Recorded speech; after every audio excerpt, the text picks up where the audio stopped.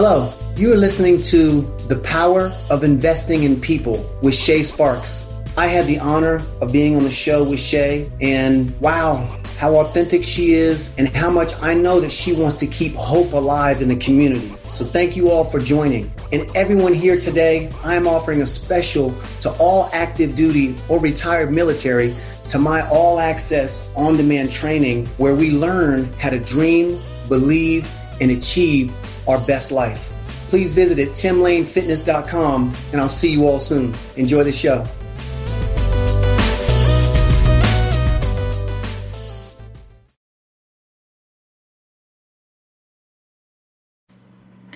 From actor and musician to becoming a nutrition coach, podcaster, author, and YouTuber, Sid Garza Hillman found his passion with nutrition and how it affected his asthma.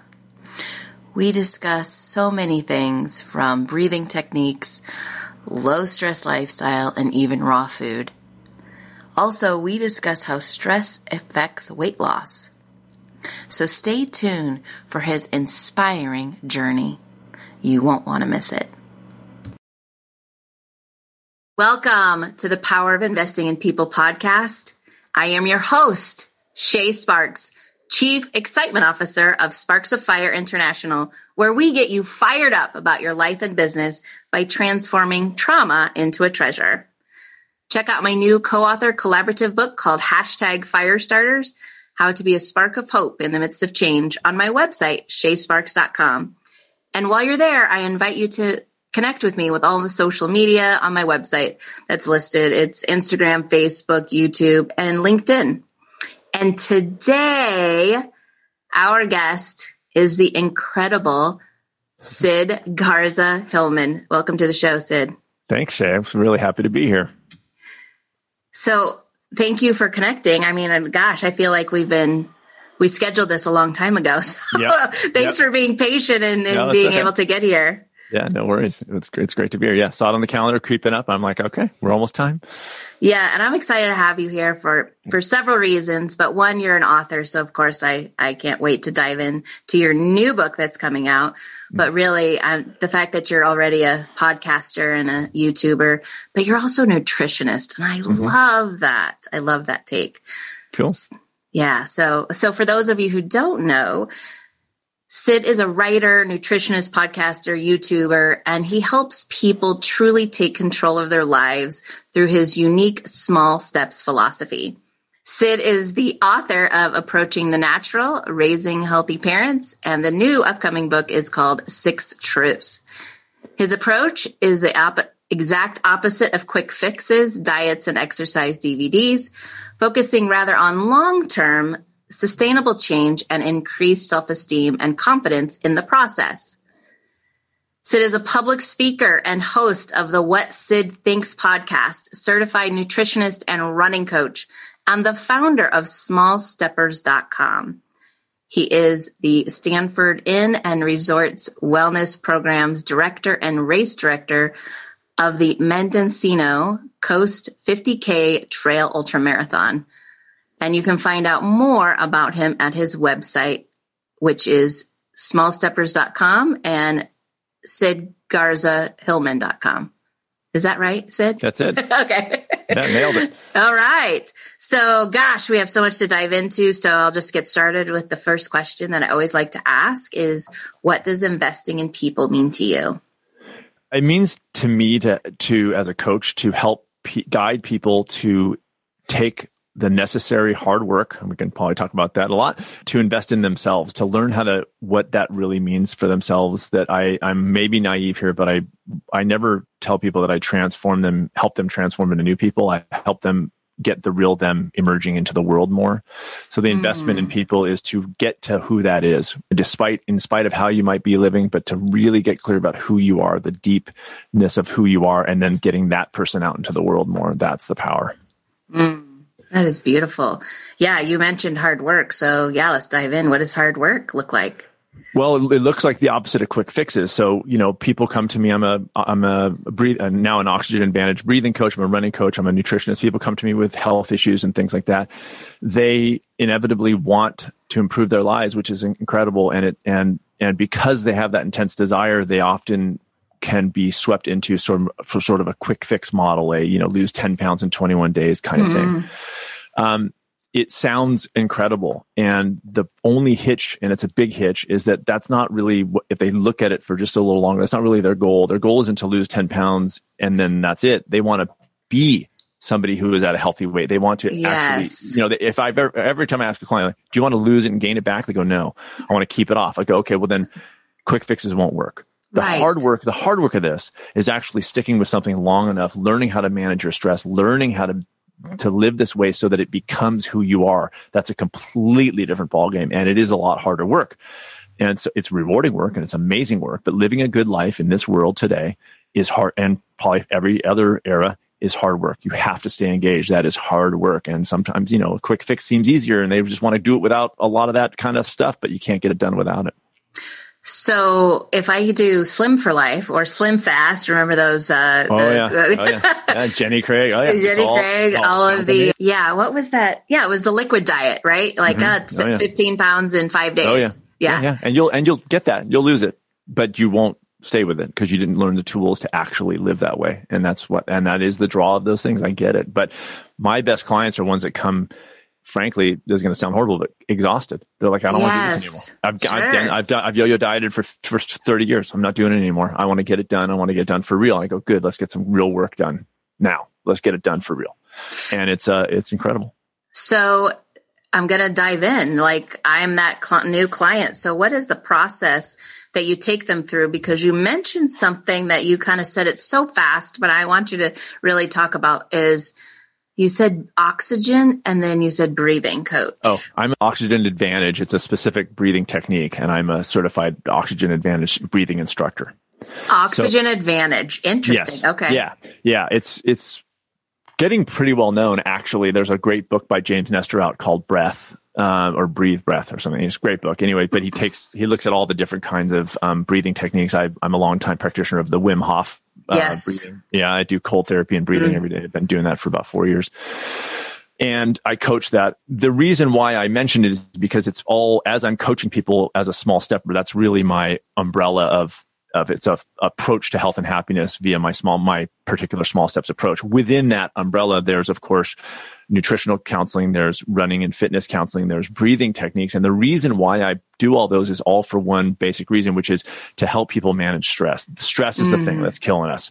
Okay. Sure. So everyone wants to make it all about food, but it's not. That's one part that affects our stress. But so does movement, so does socializing, so does our work stress, our family stress. All those things play in. And to help people manage those things allows them to be at a lower stress state to enable them to pursue the things that they want to pursue, and also to earn and incorporate long-term habits. Like you can do that in a relatively lower stress state. If you're in overwhelm, yes, you're right. You know that. And the level of stress in the modern world is so heightened that it doesn't take much for us to get into overwhelm. It doesn't take us for us to get overloaded, overstressed. And so I have a specific approach that helps people manage that a little bit better. So you're literally, when a new client comes to you, you're looking at all aspects of their life. Correct. And even socializing, you mentioned, which I'm thinking, gosh, in this pandemic, there was a huge lack of socializing. Sure. So is that causing, are you seeing that as a stress in your clients? Is it the lack of socializing? It's two things. It's in my new book, in 6 Truths. One of my truths is social media ain't social. Yes. Yeah. True. So the pandemic took us out of that, but also even pre-pandemic, the amount of time people spend on social media is tanking. When I at the time I wrote the book, before we went to the publisher, there was an article I cite in the book. One of the leading causes of death for kids 10 to 19 in this country is suicide. Yes. Yeah, and that's massive. And one of the contributing factors is social isolation, even though those kids are highly connected on social media, but it's not a natural existence. It's very stressful. There's a lot of vitriol on social media. As you know, I quit all social media in 2018, just as an experiment. December 2018, I literally deleted everything. I was, can I exist without this? And my life has gotten I said in the book, my career took a hit, but my happiness got a boost.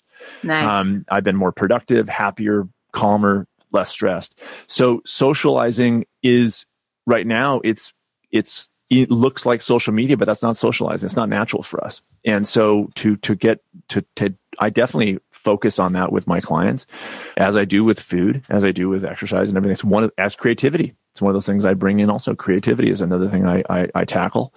Joan Stanford, who co-owns the Stanford Inn resort where I work, she's an art therapist. So I've learned a lot from her just in terms of how she manages that within the context of art. It's incredible what people are able to do when they just get their hands in creative stuff and what that does to their thinking. Absolutely. Super cool, right? Yeah.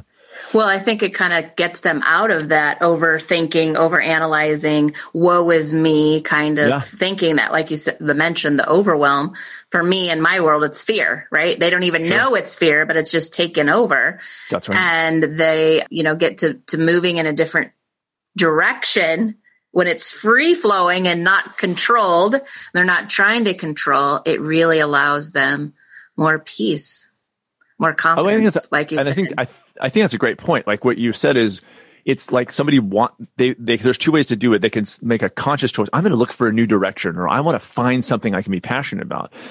But that's and that's fine, but that's a very intentional, directed thing. But what you were saying is, when somebody gets their brain into sort of the creative realm, those same things can appear, but you're not trying so hard to get them. Exactly. Right? You're like, you kind of put that part of the side of the brain on hold. You get into something creative, you collage something, you draw something, you play something, and all of a sudden stuff comes. And to me, that's the coolest part. But people, what do? They go, I don't have time for creative stuff. And it's like, no, that's as essential as healthy eating. Yeah.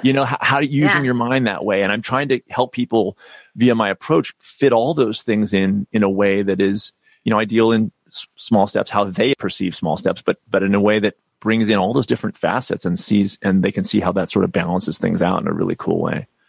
Oh, absolutely. In fact, I'm just thinking of an exercise that I do when I train leaders in person is to have them, I give them a set of Legos in a nondescript plastic bag. So they have no idea, what it's supposed to look like, and go, here, play.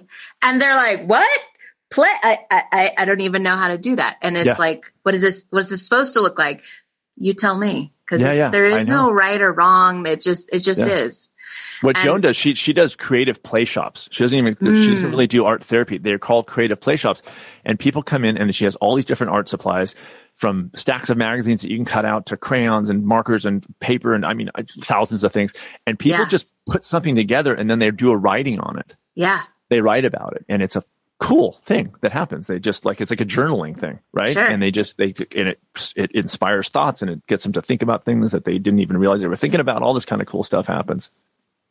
Very cool. Yeah. You're right. I think we get stuck in a box and thinking we have to pick a direction to find my passion, when that just saying that, pick a direction to find my passion, sounds like a big oxymoron. Totally. Yeah. It's like, and I'm all, I just did a recent podcast episode, but indecision is a killer. Indecisive, I can't remember what I titled it, but indecision. So there is a certain truth to, like, if you just are undecided, choose some random way, because something will happen. At least if you're moving, that's when things start to happen. If you're stagnant, that's like the worst, right? When you're just stagnant and you're just locked in fear, locked in indecision, nothing will break open. And creativity is a really good way to sort of put that on hold. Don't worry about it so much, but just start to kind of do something creative, and that kind of unlocks some things in a really cool way. Well, you are clearly a creative person because you've written 3 books. So do you find writing or journaling or anything to do with maybe typing it out, things like that, does that help you in your creativity? A little. Those are, the books I've written are very like, I'm writing a book and I have it, there's certain creative to coming up with that thing for sure. But my background is before I did any of this stuff, I was a full-time musician and actor in Los Angeles for 10 years. I made my living as an actor, but I toured and put out records with my band. And so I still write songs. Like, I still play guitar, I still write songs. So that is that's my outlet on that. And I see that as a very essential, like I said, essential part of my life is my music. And it was my full identity for many years, and then when I finally got burnt out by it and we moved up here, and I do what I do now, but it's never left. It's what it is. It's a big part of who I am. And I think I have 2 clients right now who I'm working with to get them to create, and it's weird for them because people put creativity on hold, but they're kind of having fun with it, It's like I said, look, just sketch something and throw it away. There's no good, bad. It's like sketch something, just ad lib something on the piano, just mess around, be a kid. Yes. And it's such a cool thing. And they can see how that indirectly translates into weird places. Like you never know, like how your choices around food, you're connected. The way that we think and the way that we process and the way that we move through our lives affects all the parts of our lives. It's a very cool thing to see. That it's an argument I make. I'm like, look, you can change the way you eat by doing creative stuff. Wow. Because it gives you joy. It lowers your stress. It's an outlet. And all of a sudden you're not as reactive around food. You're in a different place mentally around food. Mm-hmm. Your relationship to food changes because the relationship to yourself changes. And it's just this indirect, very cool way to kind of manage that. And people, they want to change food. They go to a diet. It's like, no, leave that alone. Do these other things. See how that affects what you're doing. And it's just such a cool thing to see. What I'm hearing is really what I, just totally love to coach on is stepping out of their comfort zone. Try something new, something fun. Yes. I love that you're a musician, and I almost started tearing up because I was like, clearly there is an alignment here. So I grew up playing the drums, and my gosh. And I haven't played in years, have not played in years, like a lot of years. It's been a long time since I was in school playing drums, but I just recently bought not only one of those metal drums, a small one that's got the little tongues cut into it that makes all the different sounds. Bought one of those, and I bought drumsticks for a drum. I think it's called Pound Workout. No way. Yeah. Amazing. Yeah. Amazing. Yeah. So I'm like, oh my gosh, this is perfect, Sid. It is. I love it. It's kid play, right? It totally is. Yes. Yes. Who doesn't want to bang on? Here's what stops us. And you said it yourself. It's like, they don't want to do it because what if I can't do it well? And when you can help people, coach them through, like, it doesn't matter. Like I had a client one time who we did a poetry step on, and she would write poetry, but stagnant and kind of, what if it's not? I said 3 lines a day, 3 lines of poetry a day. Now 90% of those things that she would do, she'd write 3 lines of poetry no matter what. And the step didn't stress her out. It wasn't a big deal. She just kind of kept it on her radar. 90% she'd throw out was junk, and she'd kind of laugh about it. But there was that 10% that she would go, oh, I think I want to turn that into a poem. Right. And so it's like the process of it, the daily engaging on that level, playing, thinking, looking around in the world, writing about something, taking photography, something that you step into just in little moments, just in little times, and watch how that affects your overall life. It's the coolest thing. So she'd do 3 lines, and then she got a sense of humor about that. Most of it was bad. So what? Yeah. Right? I mean, who cares? Right? You throw it away. You literally throw it away. So nobody's going to read it, right? It's going to be ripped out. Nobody's going to read it, but you get to kind of keep that going every day. You have that part of your life now, and it does change the quality of your life. I've seen it time and time again. It's super, super cool. You're so spot on. I've seen it too. So a lot of my listeners are in the military or they're veterans. Oh, cool. And so everything is very structured, right? Mm-hmm. Or they're an employee and now they're not an employee, or they're an employee and they're like at the middle of their career going, I don't like this, because everything has been so structured is what I have found. Yeah. And it's like, okay, well, what if you don't live in that confinement of that box, that structure anymore? What else is there? Yes. And what you're describing is like, well, have fun playing to figure it out. And you don't even have to play to something that is in a different direction. You just start playing. Yes, right. Yeah, I love you don't need any money. You don't need any money. Joan, to mention Joan again, but she goes outside. She does this thing like with found things. You go outside and just pick up random stuff, and then you come back and work with it. It doesn't cost anything. There's no cost to anything. You don't have to buy anything fancy, right? And I'm all for, a certain amount of structure. I was a military kid. My dad was a retired lieutenant colonel from the Air Force, but then he went to the airlines and stuff. But I'm all for structure, and I'll put it this way, with the right ethic of self-care. I always say mind first, body second. So it's like the right constraint and structure is a good thing. The problem is it can be, if you don't have the right mindset, but I don't want to make that sound bad. But if you don't have the self-care mindset, that constraint can be limiting. Yeah. If you have the right mindset of self-care, that structure can be really great because it gets you moving. And within that structure, you can do all sorts of things like create and produce things. But it's not either or. It's not like, well, I have to live a structured life or I'm creative. No, you can put creativity within that. Right. Exactly. Yeah. And that's super cool. And even if you have a job that's kind of stagnant, to bring more creativity to it, do it in a different way. Bring something else to it. Some jobs you can't if you're just on a factory line, let's say, but there's other jobs that you can bring a creativity to that maybe you didn't think about before, and that can help. And that can again make you feel happier in your life and more meaningful.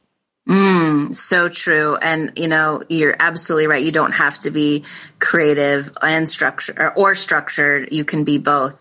Yeah. So what advice would you have for someone who's listening to this going, I don't have a creative bone in my body. So what do I do about that?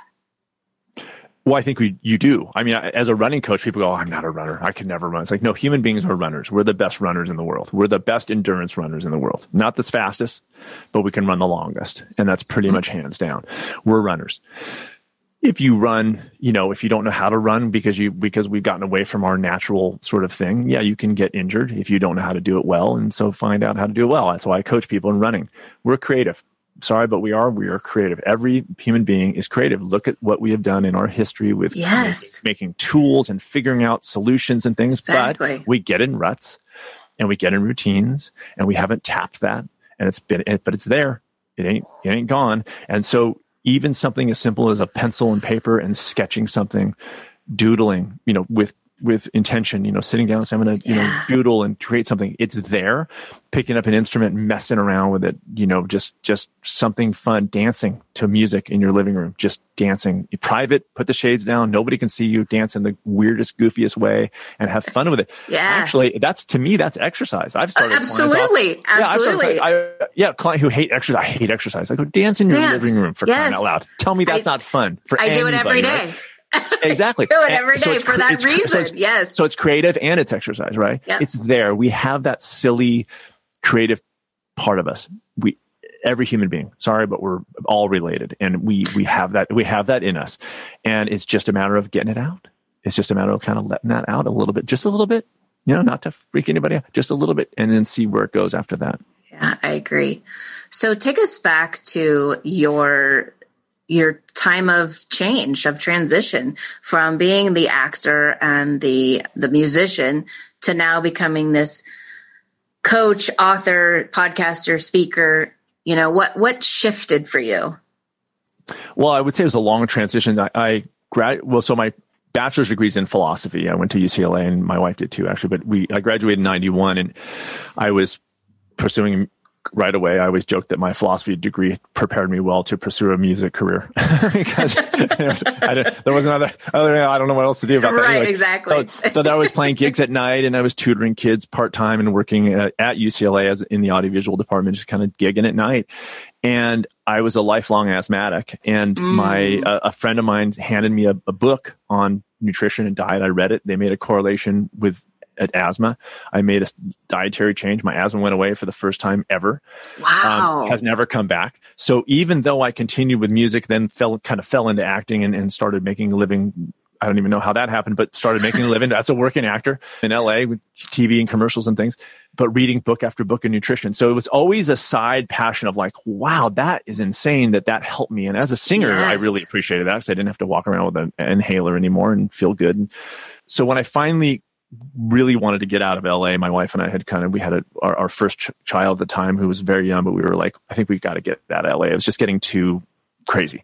Mm-hmm. So we moved to this little town, and honestly, I was like, I've been reading on this stuff for years. I really love it. I'm going to go back to school. So I went back to school and became a nutritionist. And then within a few months, I realized my frustration that people weren't sticking with my nutritional recommendations.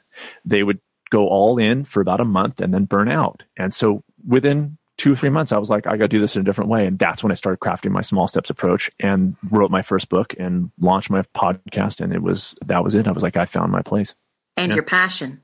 And my passion. Yeah, I loved it. I was like, this is what I want to do. I really, really love it. And it just kind of expanded from there.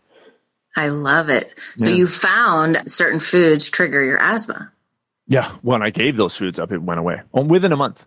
I mean, wow. Isn't that amazing? Oh yeah. No, just like that. And my dad, 72 years old, made the same. He goes, because he's an asthmatic, right? There's the family thing. His asthma gone at 72 years old. His siblings were all still huffing inhalers, so it's pretty incredible. And it's one of the factors. I always say I'm not all in on food as a nutritionist. It's one of the factors. People can eat healthy diets and still be unhealthy if their stress levels are, not maintained well. Sure. But it's a huge factor, it's a huge factor. And so for me, it was like to see that concretely affect my life in that way was pretty cool. And I wanted to be able to hopefully help others do the same thing. What a beautiful gift. Right. Totally. You're able to overcome the obstacle yourself and then by investing in yourself. Right. Yes, and now you get to help other people. It just naturally overflows. And how cool that is. My Raising Healthy Parents book is about parents taking care of themselves first, because look what happens when you invest in yourself. Right. People said, you wrote a parenting book. How do you have cred to write a parenting book? I said, I didn't write a parenting book. I didn't tell people how to parent their kids. I did say, if you can learn to manage your own stress, you can parent your kids the way you want to. Yes. If you're stressed and tired and irritable, you're not going to be the parent you want to be. So you got to take care of you. Invest, you nailed it. Invest in yourself first. It seems selfish. It's the least selfish thing you can do because it helps other people when you feel better. That's just period. It helps other people when you feel strong and powerful and healthy and vibrant. You will do better work in the world, and that is it. We cannot put our lives on hold. We can't do it if we want to help other people. So true, so true. Many years ago, I was diagnosed with fibromyalgia, and they said, we can put you on a cocktail of painkillers, antidepressants, and sleeping pills. And I was like, no, thanks, peace out. And so I went to an acupuncturist immediately. And, she's like, you eat raw fruits and vegetables and salad. And I was like, yeah. She said, you have to stop. You need to switch to cooked. Oh, yeah. Fruits and vegetables. Don't have the digestion. Yeah, they don't have the digestion. Yeah. Totally blows me away. Yeah. And I'm like, when I did that, I was like, oh my gosh, I'm not retaining as much water. I don't have as much inflammation in my system. My pain went away. Yeah.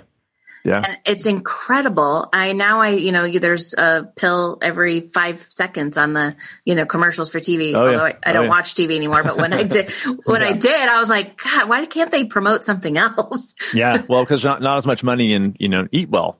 Right. Right. It's exactly. more money in a pill. Yeah. Yeah. So as a nutritionist, are you proponent of going in one direction, like say for paleo or vegan or vegetarian or keto or anything like that? Or are you more like, no, you really help each person individually for what's best for them? I do think that there's a diet that given our biology, and I've done a lot Jeff Stanford, funny, I keep mentioning Stanford, but he's an anthropologist. So we've had lots of talk of just sort of that end of things. I've done a lot of research over the years in terms of our bodies, our human bodies, biology, in terms of biology. So I have definitely a certain philosophy of nutrition, and that is based on plants that are not processed. So people sort of compare vegan to paleo, which is a weird thing because vegan is only what not to eat. But Coca-Cola and French fries are vegan. So a lot of people go, oh, I knew a vegan, they weren't healthy. I go, yeah, probably because whiskey is vegan. So who knows, right? Yeah. But so I really try to get away from the labels. We thrive on whole plants. We do. Our bodies are tuned to whole plants. But more importantly, these days, the research doing in gut bacteria is huge, inflammatory wise, sleep wise, mood wise, weight management wise. And the good gut bacteria feeds on one thing and only, and that is fiber. Fiber is what feeds that gut bacteria. And there's only one thing that has fiber, and that's whole plants.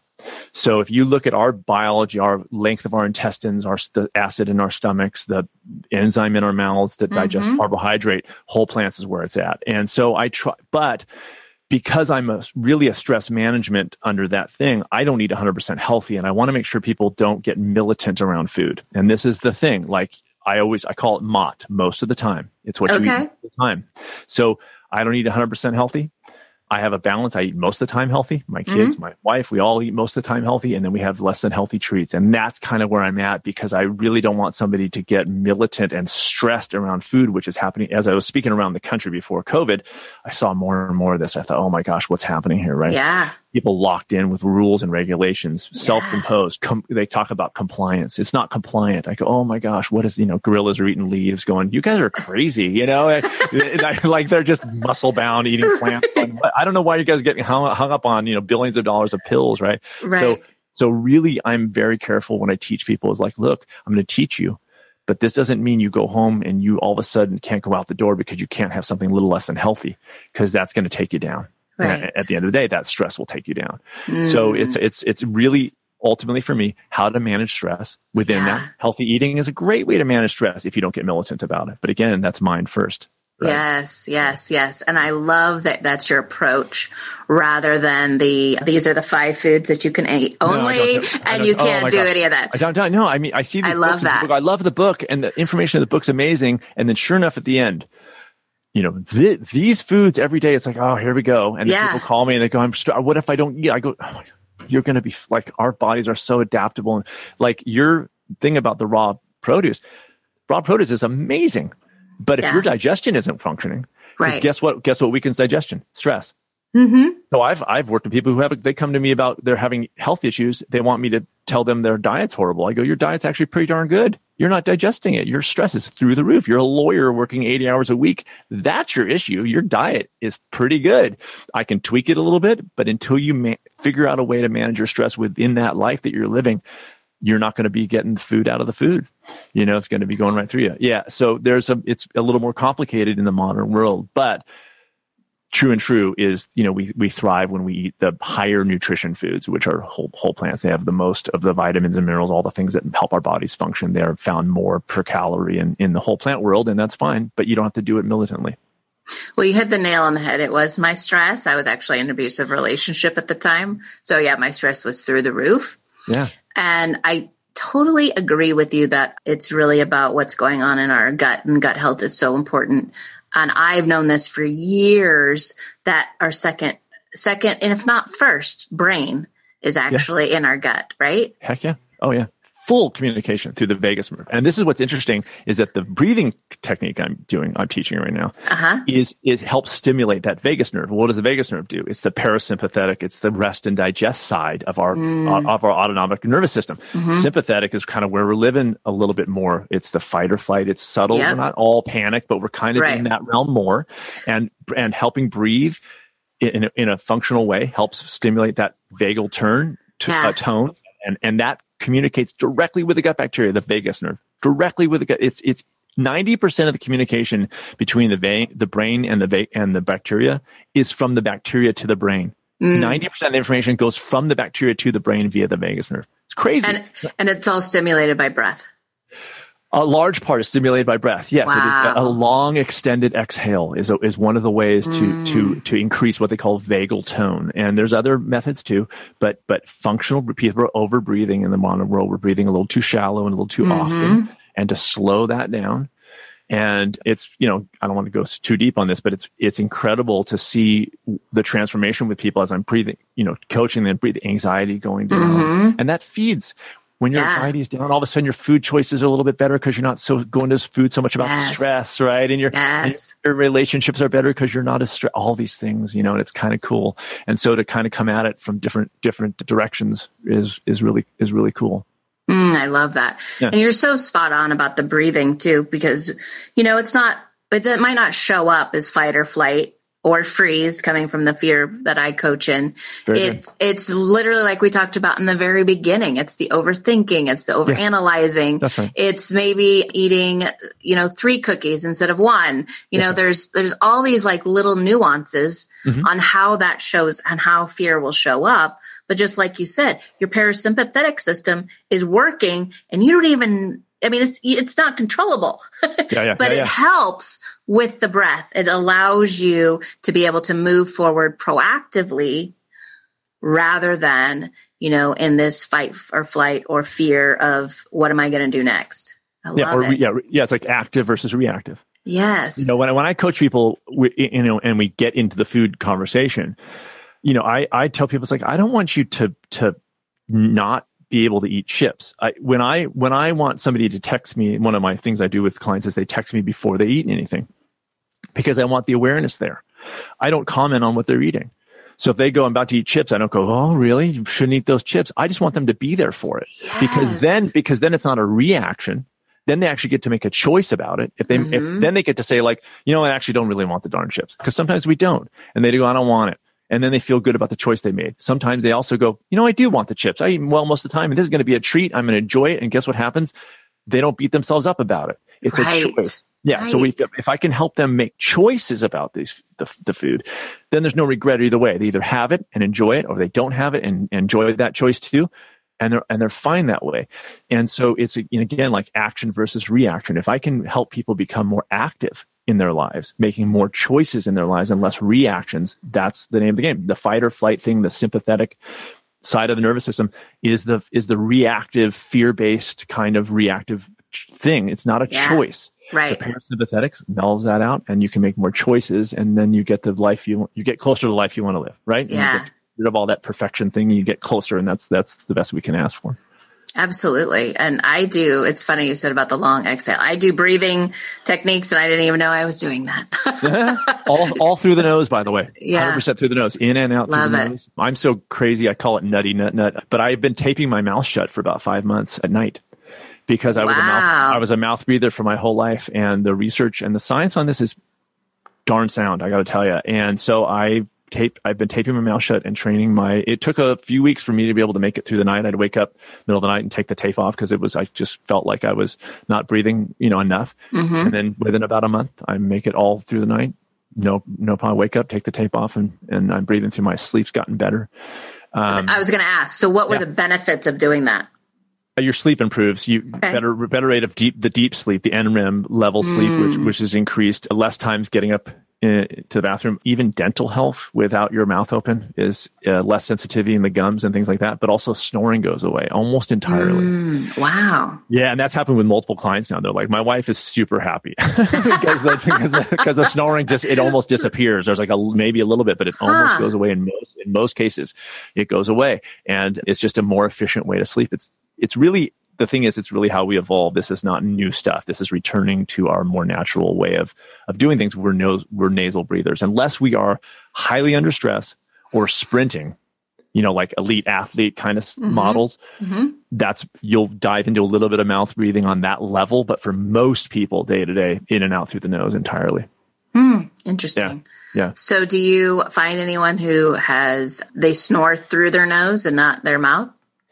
No, there's a very small percentage of people who will snore in only nasal breathing, but it's very, very small percentage. Most people are breathing from a combination of mouth and nose with the mouth open. And when you close the mouth and they get to transition into the nose, the snoring goes away in most cases.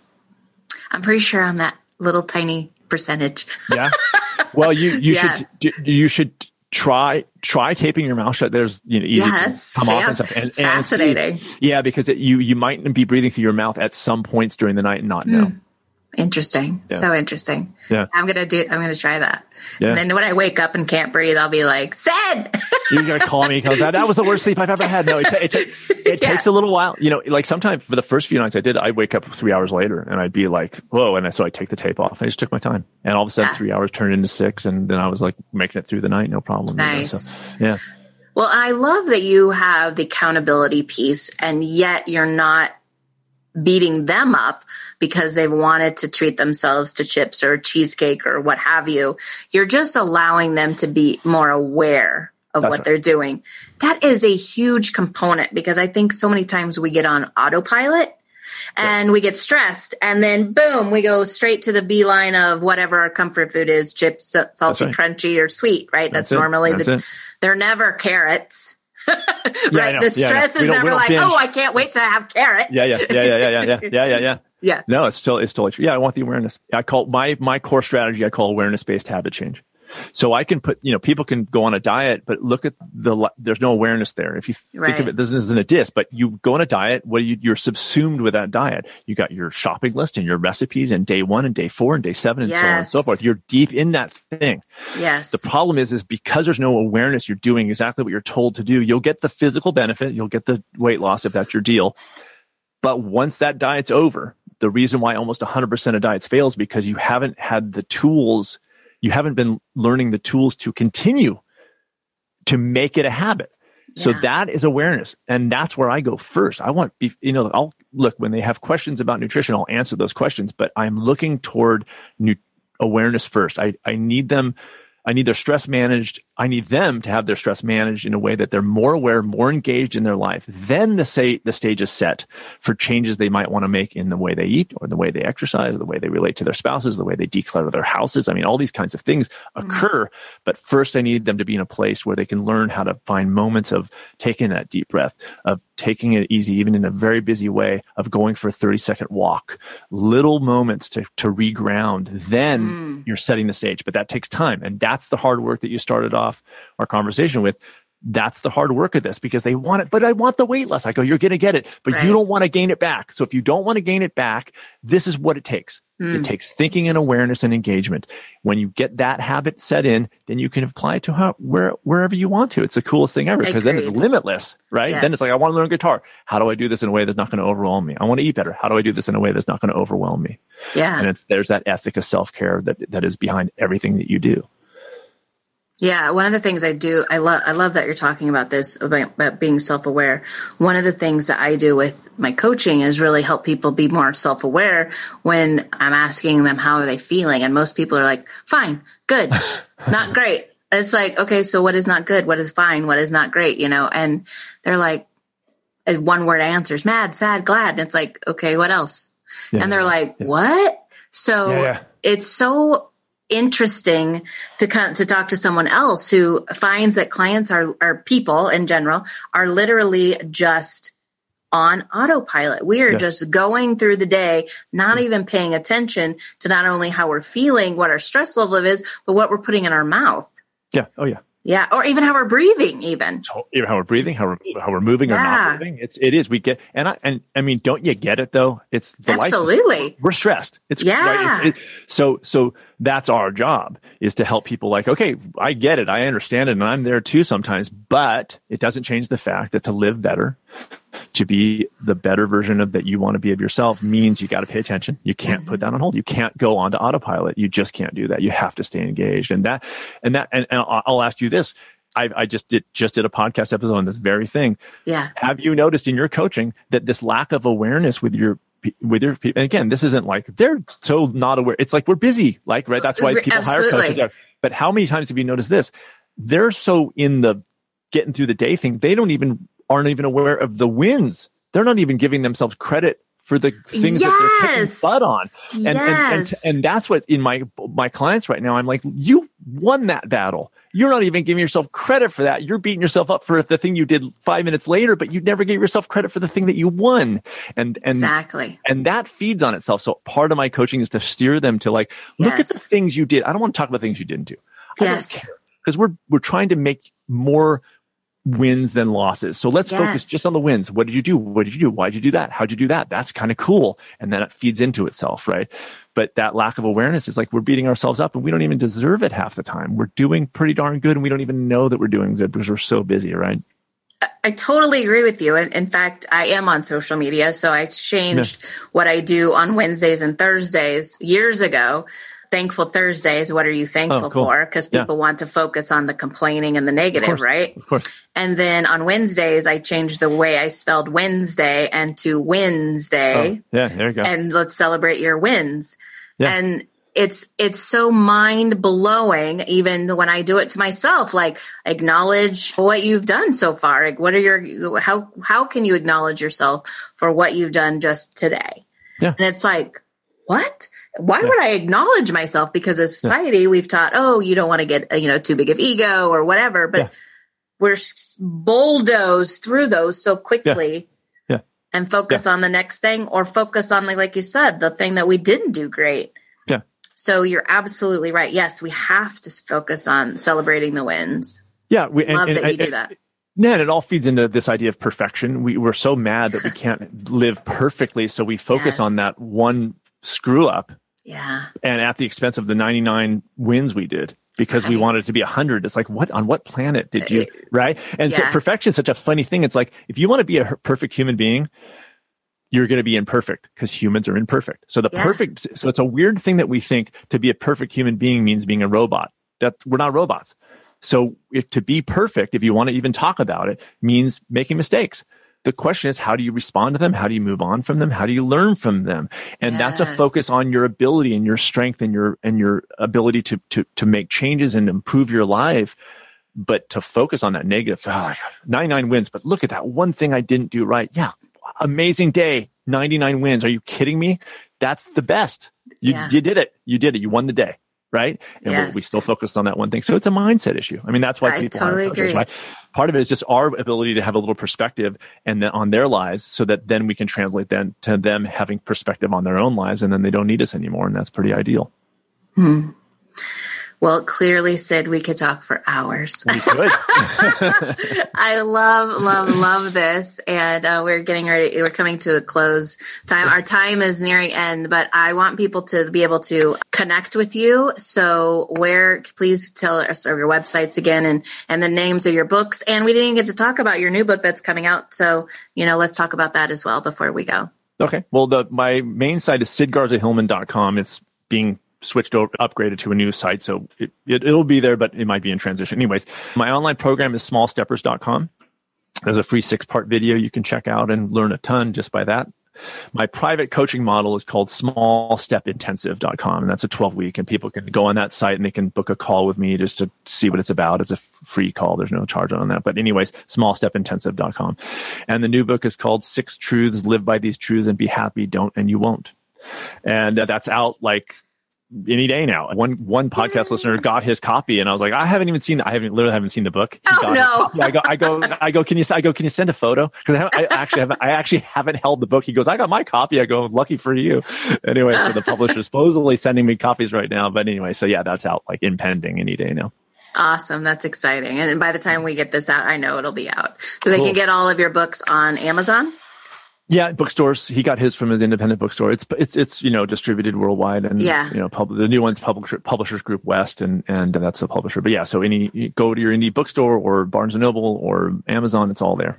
Awesome. Well, it's been a joy and an honor to have you here. So thank you. Too. And how cool the world is. We can find like minds and randomly. We never would, especially in a pandemic. So this is awesome. And we'll definitely have to connect again and stay in touch. So. Even if you're not on social media, we'll definitely have to stay in touch for sure. Well, there's always email, isn't there? And there's letter writing. You can write a letter. Yes, right? Absolutely. And Zoom. And Zoom, for sure. Exactly. Yeah. So before you leave, please, I always like to leave with this question. So what phrase, scripture, or mantra are you living by right now? I'm going to paraphrase because I don't have the quote in front of me, but I reread a book called Jitterbug Perfume by Tom Robbins. And in that book, and it's just a fun novel and I really love it. But anyway, so I'm going to paraphrase this. So apologies, Tom. Anyways, but it's you have to prepare your mind for wisdom. And I've been thinking about a lot of about that. It's wisdom's there, but you got to prepare your mind for it. And I thought that was a really cool way to say, like, listen, it's the thinking first. And then when the wisdom comes, you can process it and use it and use it for your, to make your life better. But it's mind first. I love that. Yeah. Mine kind of goes along with that because it's literally right now in the moment of what I have been researching is the Ho'oponopono. Okay. And it has 4 mantras. It's I love you. I'm sorry. Please forgive me. Thank you. There you go. And it's about preparing. Yes. Being ready. Yeah. Yeah. I love it. The preparation. That's where the hard work is, but that's where the happiness is too. So. Absolutely. Well, thank you so much, Sid. This was so fun. And we will definitely be in touch. We'll definitely be emailing and writing like literally handwritten letters. There you go. So nice to meet you, Shay. Thanks for your time. Thank you. All right. And thank you for listening to The Power of Investing in People with Shay Sparks. If you've enjoyed this episode, because I know you did, please go over to Apple Podcasts and leave us a 5-star review. And that would really help us out. And while you're at it, go over to Amazon and get Sid's book because it sounds freaking amazing. I know I'm going to have to check it out myself. And until next time, let's get fired up.